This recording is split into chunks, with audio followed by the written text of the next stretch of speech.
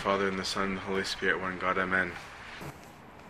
I wanted to first focus actually on the interaction that happened in the book of Acts today, in the praxis.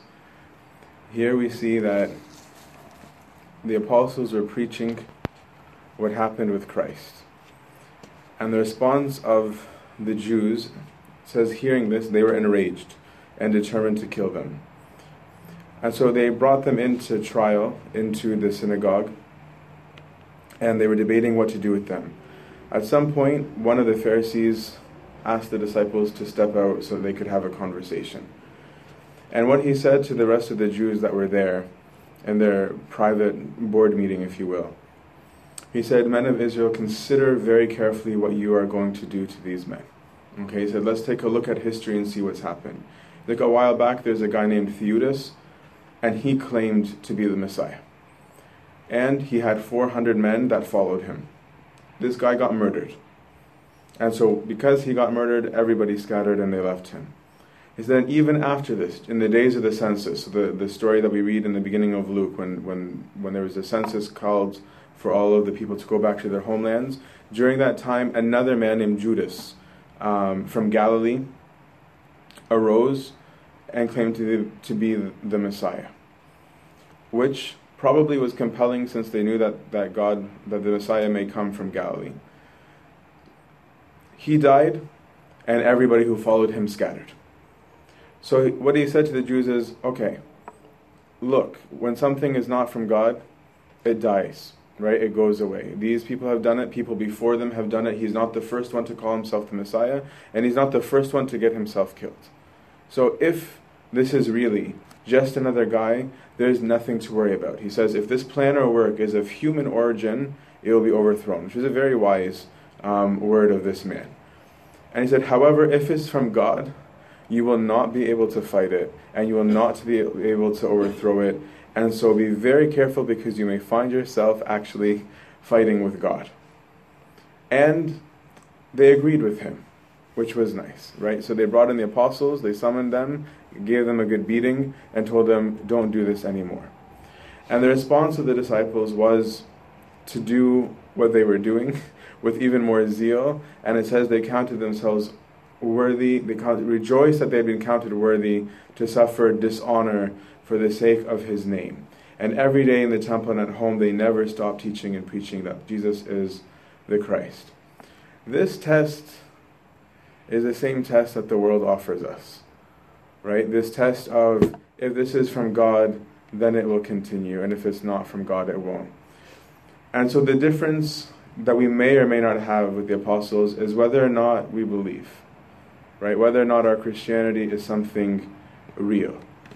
Because many righteous men have come and gone since Christ, right? Gandhi, we knew a lot about him when we were young. How many people from the young generation know much about Gandhi? Even though he was a great man, he was a virtuous man, he had a great message, but he came and went. And yet Christianity has withstood the test of time. But the question is, do I actually endure this test? Right? Here was the test for them was they were beaten and they suffered. Right? There wasn't a knowledge test. They didn't bring them up and say, if he's really the Messiah, answer these questions. Right? They wanted to say, we don't care what you think he is, we don't agree with you, and we're going to beat you for that. We're going to flog you, we're going to make you suffer. This happens to us in the world all the time. Right? We'll hear all sorts of situations where, I don't mean to cuss, but I cuss because everyone at work does, and if I don't, I look funny. Right? I'll hear the business worker who says, I had to go to a strip club because my coworkers are going, and if I don't go, I'm going to look like I'm not really on board with my job. Right? There are people who will say, well, people are going to think that I'm gay if I don't have a girlfriend, and so now I need to have a girlfriend. We have all sorts of things that we're saying we need to do because of how we're going to look, right? How we're going to suffer as a result of following what we believe to be the truth. But if we believe, do we count ourselves to rejoice that we've been considered worthy to suffer? Right? Because the promise of blessing was for those who suffered and persecuted for righteousness' sake. And our Lord is very serious about us committing to that. That's why in this gospel is very, very serious, right? He says to them, okay, you're all here, you're all happy, you had good food, right? You had miracles, I gave you the stuff that you need. But why are you here? Are you here because of what I'm teaching? Are you here because of who I've said that I am? Or are you here because of some special gift that comes to me? And note, he didn't kick away the ones who were there for that. He didn't say you have to go. But he just said to them very simply, okay, anybody who comes to me, who doesn't put this faith thing first, okay, which means that if your family is more important than the truth, okay, whether it's your father, mother, brother, or sisters, if your own life is more important than the truth, you can't be my disciple. Not because he has an ego complex, okay, but because of the truth. Right? So if you have yourself before me, it's not going to work, because that's actually not what your existence is about. We exist in relationship, right? I created you, and we're supposed to be in a relationship. So if you want to put yourself first, we can't be in a relationship, right? Imagine if two people come to get married, and the spouse says, just so you know, I'm marrying you for the perks, but actually I couldn't care less about you, right? It's not about you, it's about me, right? What kind of person would be like, oh yes, let's get married? Right? They'd have to be very desperate, okay, if they said yes to something like that. But they would want to know that you love me and you're putting me before you, right? When we struggle, you're going to care, right, that I am happy, that I am pleased. Otherwise, I'm not going to feel safe with you. Because how do I know when something happens, you're not going to get up and leave me, right? So our Lord says, okay, if you don't put me first in this relationship, we can't have a relationship. And on his end, he did put us first. Right? Like, not only did he make us when he didn't have to, but he also went to the point of death for us. So, and he knew that. Right? So it's not like he was saying, ha ha ha, it's a one-ended deal. In fact, he more than stooped down below his level for the sake of humanity. Then he says, whoever does not bear his own cross and follow me cannot be my disciple. Okay? It's like, so if you're not even willing to suffer, like I am suffering, this is not going to work for you. This Christianity thing is not for you. Because this religion is about the suffering, which is why we're seeing even how the apostles lived. And he says, be rational. I'm not saying something ridiculous, right? If somebody wants to build a tower, he doesn't just go and build a tower. He needs to sit down, he needs to calculate the costs, right? He needs to find out what materials he needs. He needs to find out if those materials can withstand the temperatures and the climate, right? In Canada and here, I remember when we were looking for properties here, one of the first questions I asked was, when was the last time the roof was changed? And everyone here looked at me like I was very strange for asking that question, because anyone who's lived in the winter knows that that's going to be changed every 5 to 10 years, and that's a major expense. It's part of the calculating the cost of a house, right? Here it's not. Here there's other things to consider. We have to be rational in what we're trying to plan. And he has to sit down and say, do I even have enough money to do this? Right? Lest you start and halfway through you don't have it, and then you've ruined it and wasted the money. Right? You've got foundations that are going to get ruined in the open air, and you've done nothing. And when he has laid a foundation and is not able to finish, everyone who sees would begin to mock him, saying, this man began to build and he was not able to finish. You look like a fool publicly. Right? So Christ is saying, like, who does that? What king, when he's going out to war, doesn't first sit down and consider whether he's going to be able, with his myriad, with his 10,000s, to meet the guy coming against him with double the amount of troops? Right? Do I have the ability to conquer? If I don't, he's saying, then better for you to send an embassy, a representative, an ambassador, to say, sorry, like, we want peace, what do you want? Right? He goes, use your brain. So, this is the same that's true of Christianity. This is why he's saying it.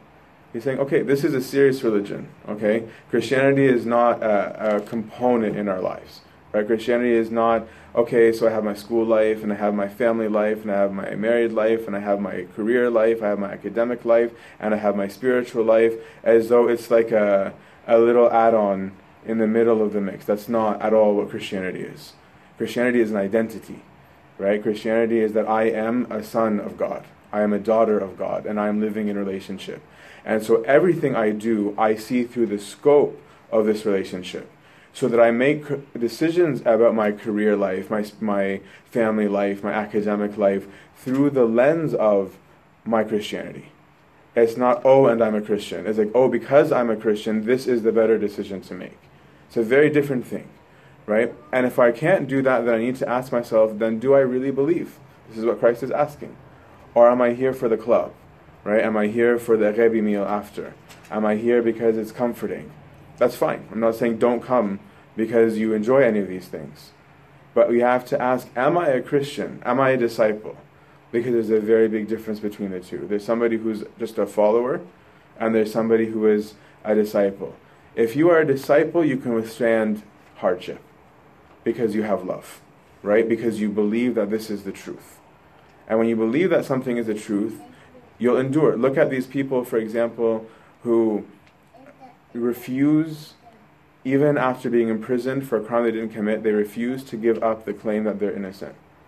Even though if they want to be put on parole, they have to show remorse, right? That's how the legal system is. If you want to get parole, you need to show that you're remorseful. And so there's a conundrum that there are some people who will just say remorse to get out. They've had enough, right? They couldn't suffer.